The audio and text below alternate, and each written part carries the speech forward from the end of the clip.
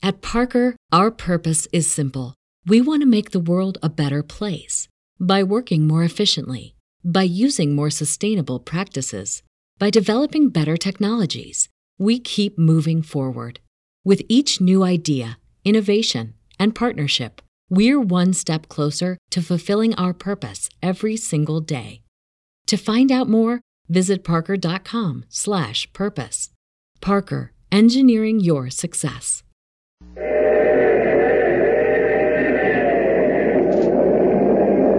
This is the Mysterious Traveler, inviting you to join me on another journey into the realm of the strange and the terrifying. I hope you'll enjoy the trip, and it will thrill you a little and chill you a little. So settle back, get a good grip on your nerves, and be comfortable, if you can, as you hear the story I call 0 Hour.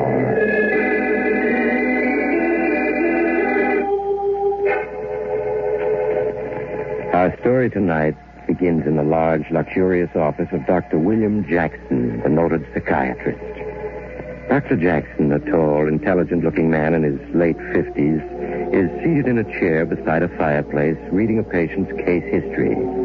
As he reads, the door to his office is quietly opened, and Keith Roberts, a slender, nervous man of 35, peers into the room. Pardon me, Doctor. Oh, it's you, Mr. Roberts. Come in. Thank you. Is there anything I can do for you? Doctor, I just couldn't stay in my room. I must talk to you. I simply must. Now, won't tomorrow do? No. It'll be too late then. It's got to be tonight. I see. Well, here, take this chair by the fireplace. Thank you. Doctor, I know you're my final hope. That if you don't find me sane, they'll put me away. This is my last chance. I must make you see that my story is true. Are you sure it can't wait till tomorrow? No. Every minute counts. Even now, time is running out. You sound as though an overwhelming disaster were about to happen. Yes, Doctor, that's just it. A disaster such as the world has never known is about to happen. It will affect every human being on Earth. Suppose you start from the beginning and tell me everything. From the beginning? Yes. Well, I suppose it all began that day 6 months ago in Philip Cromwell's office. Cromwell is the fellow who publishes my books. I'm a writer, you know. Yes, I know. Well, Cromwell told me that he had acquired the literary rights to the life of the world-famous scientist, Professor Dana Friedberg. And I was the man who would write the professor's biography. I think that day, Doctor, was the happiest in my life. I was to have the opportunity to talk to Professor Dana Friedberg every day and grow to know him intimately. He was a scientist and humanitarian who I, like countless thousands, had admired and respected for years. Well, it was with a certain feeling of excitement that I arrived at Ardmore, Pennsylvania, where the professor lived and taught. I registered at the inn and then phoned the professor's secretary for an appointment. Professor Friedberg lived in a small cottage, and as his housekeeper led me to his study, I could see the house was plainly furnished. The study itself was overflowing with books. They were everywhere. And there amidst the books sat the professor himself. White-haired, small, puffing on a pipe. Come in, Mr. Roberts. Come in. Thank you, Professor. Here, let me remove the books from this chair so you can sit down. So, you are the young man who is going to write my biography? Yes, sir. I want this book to do justice to your life, Professor, to make people realize what you've contributed to humanity. Well, I might have contributed a great deal more if people only understood men of science. How do you mean, sir? Scientists work and think in terms of the future. Scientific research has always been handicapped by men who had no faith in the visions of science. Well, don't you think, Professor, science has achieved so many miracles that people aren't as skeptical as they once were? I wish I could agree. But believe me, Mr. Roberts, if I were to advance the theory that there is a civilization on Mars, many people would say that old Professor Friedberg is in his dotage. Yes, I suppose you're right. You speak of a civilization on Mars. Do you have any theories on that, Professor? No, none at all, my friend. But it is quite possible there is a civilization on Mars, one even more highly developed than our own. Well, I find the idea quite intriguing. We scientists here on Earth are planning atomic-powered ships. Ships that will be able to fly to other planets. Who knows, perhaps Mars or some other planet is far in advance of us scientifically. Perhaps we will wake up one morning to find that we have visitors from another planet. Strange, isn't it? When we think of such things, it's always we who will fly to another planet. It never occurs to us that another planet may reach us first. Exactly. And yet, who knows? At this very moment, a rocket ship or some other type may be on its way to Earth. Yes, my friend, things may be happening on other planets that we here on Earth cannot even comprehend. Yes, I have learned one important fact in this long life of mine. Anything is possible.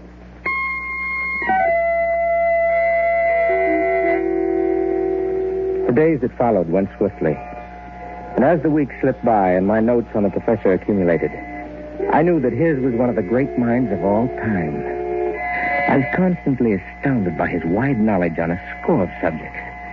It was small wonder that famous people from all over the world came to see this remarkable man. It was almost with regret that 4 months later, I finished the biography and called upon the professor to say goodbye. Oh, so you are returning to New York? Yes, Professor. I shall miss our daily talks, Keith.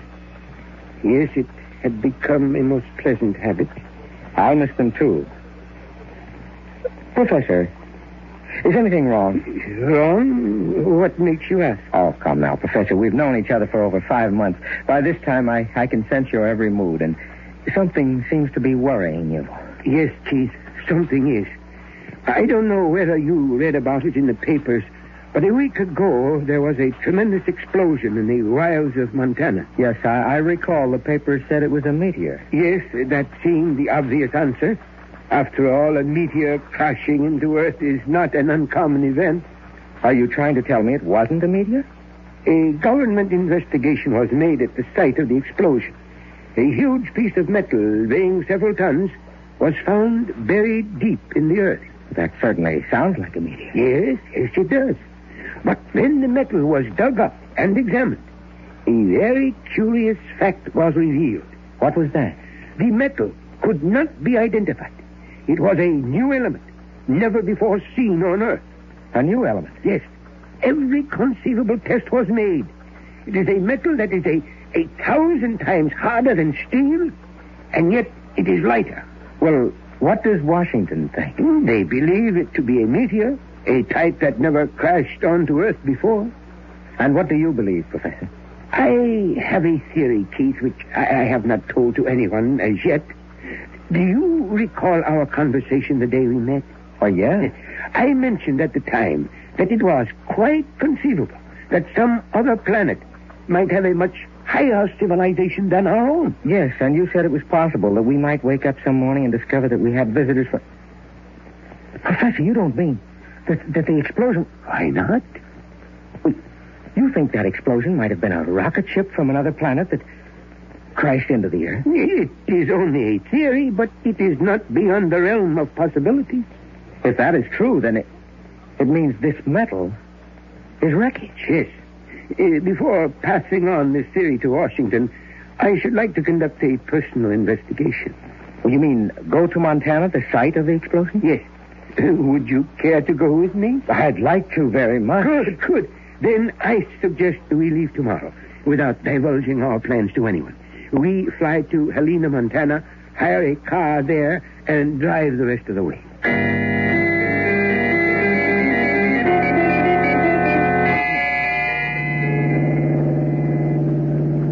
How much further do you think it is, Professor? It should be just beyond that hill ahead. Now, this certainly is desolate country.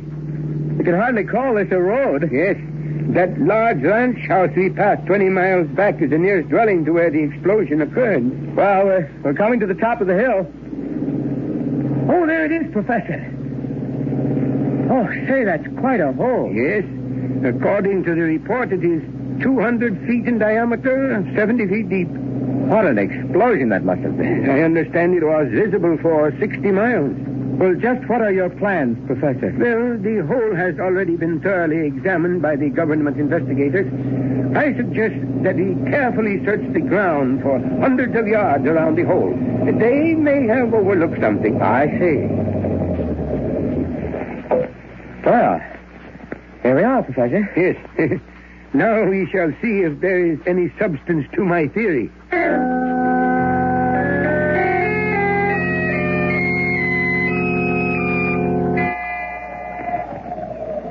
Professor, Yes?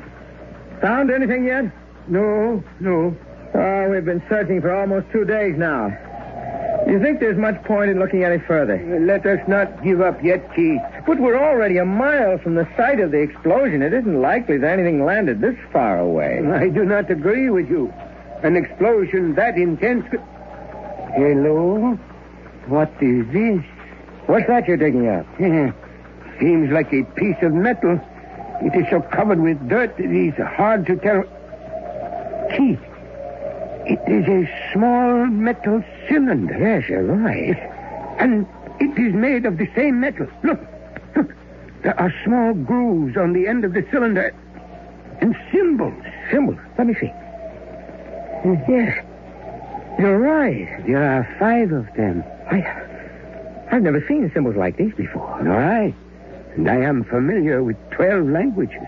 Professor, this means you're right. That explosion, it wasn't a meteor. It was the wreck of a rocket ship from another planet. Yes, I am convinced of it now. What's our next step, Professor? We must get to Washington at once. This is a matter of the highest importance. This find we have made, it means a new era has begun for mankind.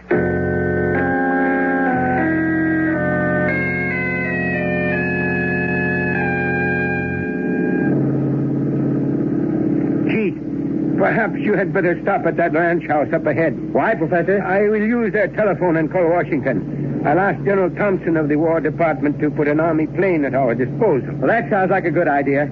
There are probably several Army planes at Helena. Yes, I am sure there are. The General can have us flown non-stop to Washington. We are coming to the private road that turns into the ranch house. Yes, I see it.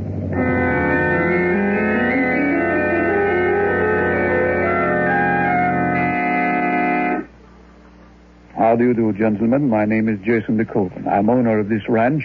I understand you wish to use my telephone. Yes, if it is not too much trouble. I'm very sorry, Professor Friedberg, but my phone is out of order.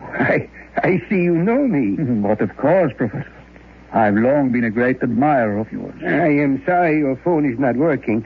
Come, Keith, we had better be going. Oh, but, Professor, it's already dark. It's time for supper. Won't you join me? I'd be honored. No, thank you. We really must be on our way. Come now, Professor. Surely Washington can wait a few more hours. What makes you think we're going to Washington? My men were watching the two of you from a distance as you examined the site of the explosion. Naturally, I assume you're on your way to Washington with the results of your investigation. Tell me, Professor, did you find anything of interest? Who are you? I've already told you, Professor. My name is Jason DeCoven. Your accent, I cannot see. Would you mind telling me your nationality? Come now, Professor. As one of Earth's most brilliant scientists, surely you must have guessed by this time.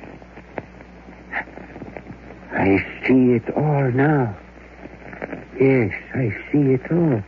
Professor, what's this about? Who is this fellow? Keith, we have made a terrible blunder. What do you mean? That explosion was a rocket ship from another planet. But you and I mistakenly assumed it was the first. You mean other landings have been attempted? Yes. But how do you know? Standing before you is living proof that a successful flight has been made from another planet to this Earth. You mean DeCoven? Yes. But he looks like you or I or anyone else. Quite true. But nevertheless, he is not a creature of the Earth. From what planet are you, DeCoven? I am from Mars, Professor. Mars? Yes, gentlemen. I can see you're overwhelmed by all this, and understandably. Might I suggest supper? And after we've had supper, I shall be glad to answer any questions you may wish to ask.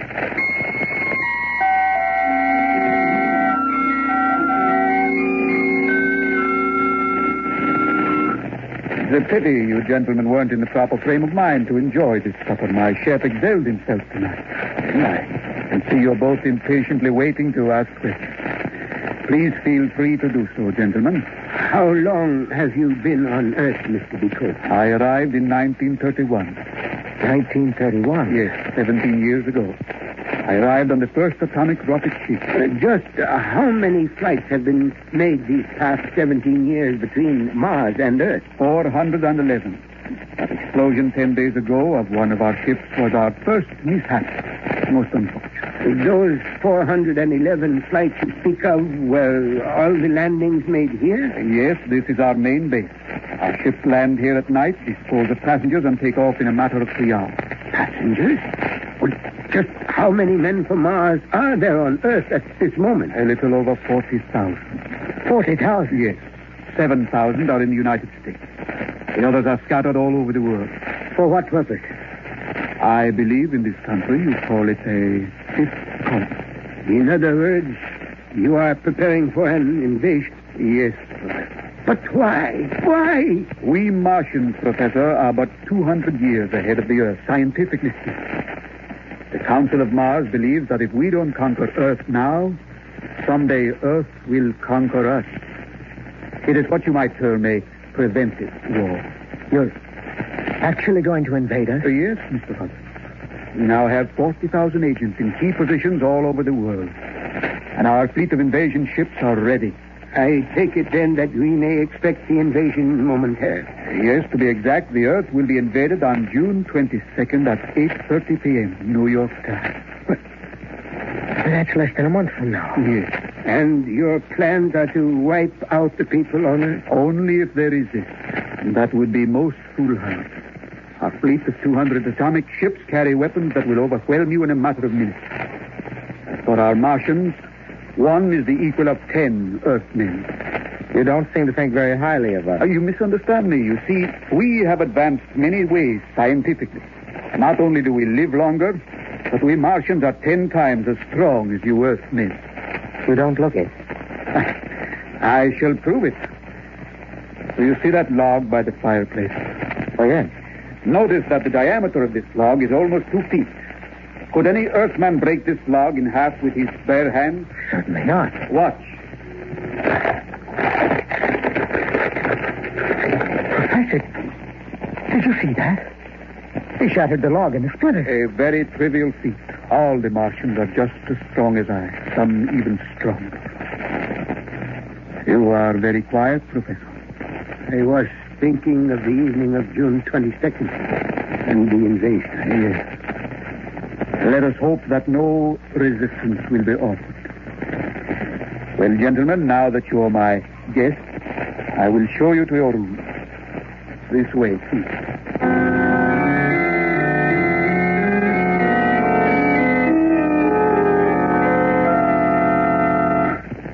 Professor, what are we going to do? Speak softly, Keith. Your room may have a dictaphone. Yes, you're right. Somehow we must warn Washington of the forthcoming invasion. There is little that can be done to stop the Martians, but we must prepare. Escape from here is impossible.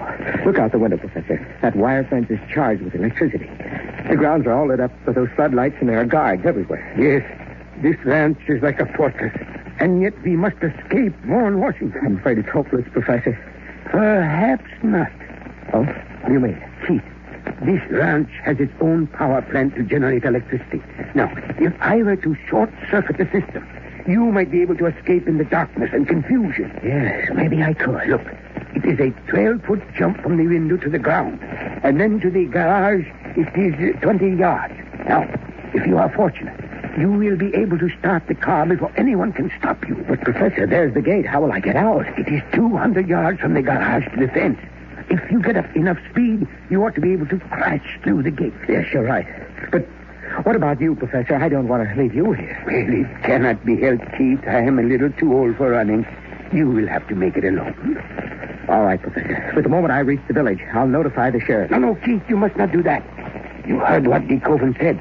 He has Martian agents scattered all over the country. The sheriff may be one of them. Yes, I hadn't thought of that. Once you escape, DeKoven will leave no stone unturned to recapture you. You must get to Washington before he can stop you. Who am I to see in Washington? General Wadsworth, head of scientific research.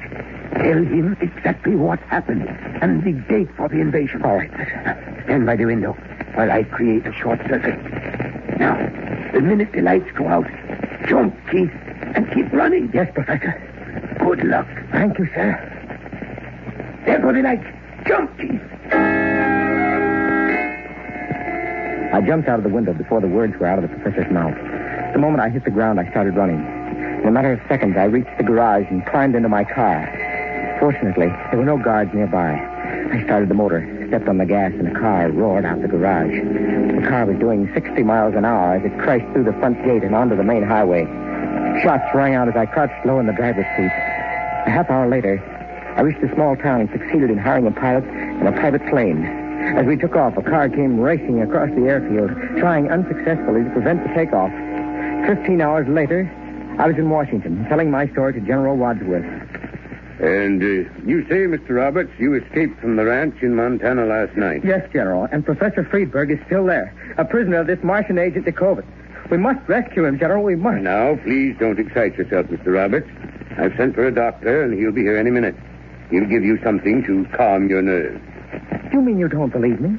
You think I imagined everything? You've probably been working too hard, and as a result... But I tell you, it's the truth, every word of it. The professor is a prisoner of this Martian agent DeKoven. Why won't you believe me? Here's today's newspaper. If you look at this story on the front page, you'll note that Professor Friedberg is dead. Dead? He was found dead in his bed at Ardmore, Pennsylvania this morning. And furthermore, a medical examination revealed he's been dead 48 hours. Heart attack. But that's impossible. The professor was with me last night in Montana. Just 16 hours ago. Please, Mr. Roberts, get hold of yourself. It's all here in the paper, just as I've told you. Well, wait a minute. Now I'm beginning to see what happened. Please, Mr. Roberts. DeKoven murdered the professor with a drug. A drug that made it appear as if he'd died of a heart attack.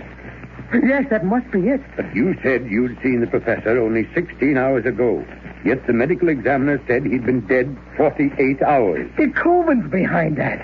Somehow DeKoven has made it appear that the professor has been dead 48 hours to discredit my story.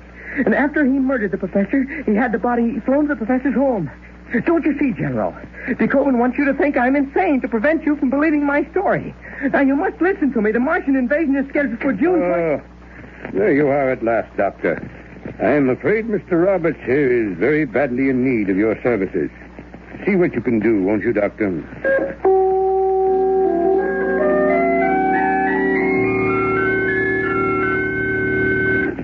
That was several weeks ago, Doctor. And ever since that day I told General Wadsworth my story, I've been confined to this institution. One doctor after another has examined me, but they're all a pack of fools. None of them believe me. Dr. Williams, you're my last hope. I know that. If you don't help me, then there's no one else I can turn to. I'll do anything I can for you, Mr. Roberts. Then don't let them put me away. I know my story sounds fantastic, but it's true. You must believe me. I do believe you, Mr. Roberts. You do? Yes. Well, there are one or two things in your story I'd like to check. Of course, Doctor. Of course. I knew you'd see I was telling the truth. To begin with, you say this Martian, DeKoven, was it? Yes, Jason DeKoven. Yes, you say this fellow DeKoven picked up a log that was 2 feet in diameter and crushed it in his hand. Yes, Doctor. He splintered that thick log into 100 pieces. Oh, that's incredible. Would you say the log was as thick as this one by my fireplace? Yes, just about the same size. Well, Doctor, why are you picking the log up? I just want to show you something.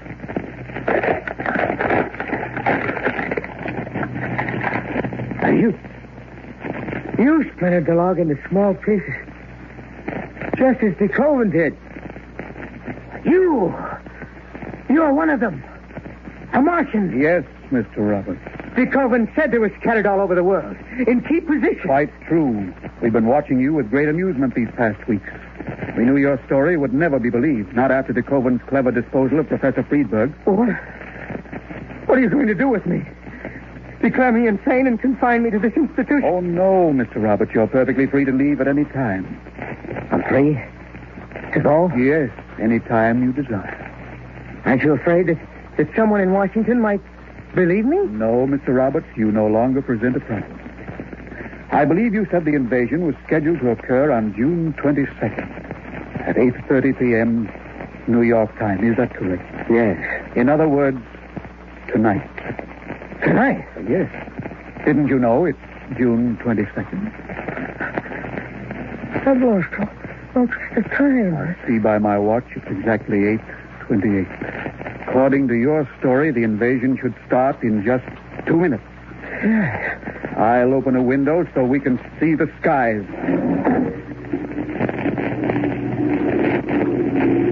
Yeah. There's the Martian invasion fleet coming into the stratosphere. Mr. Roberts, I do believe your story. It is now 0 hour. The invasion has begun.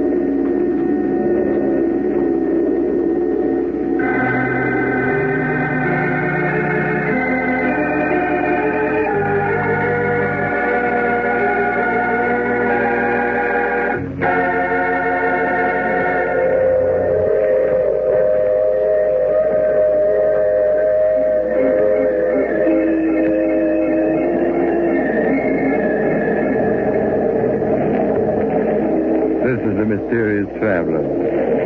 Did you enjoy our trip? What's that? You don't like the idea of the Martians conquering the Earth? Well, I wouldn't worry too much about Keith Roberts' story. After all, tonight is June 22nd, and it is 8:30. But I don't see any Martians around. Do you? I'm afraid poor Mr. Roberts imagined the story he told Dr. Williams.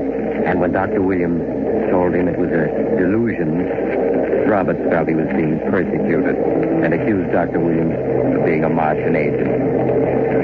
Now, I recall another young man who insisted that he... Oh, you have to get off here. I'm sorry. But I'm sure we'll meet again. I take this same train every week at this same time.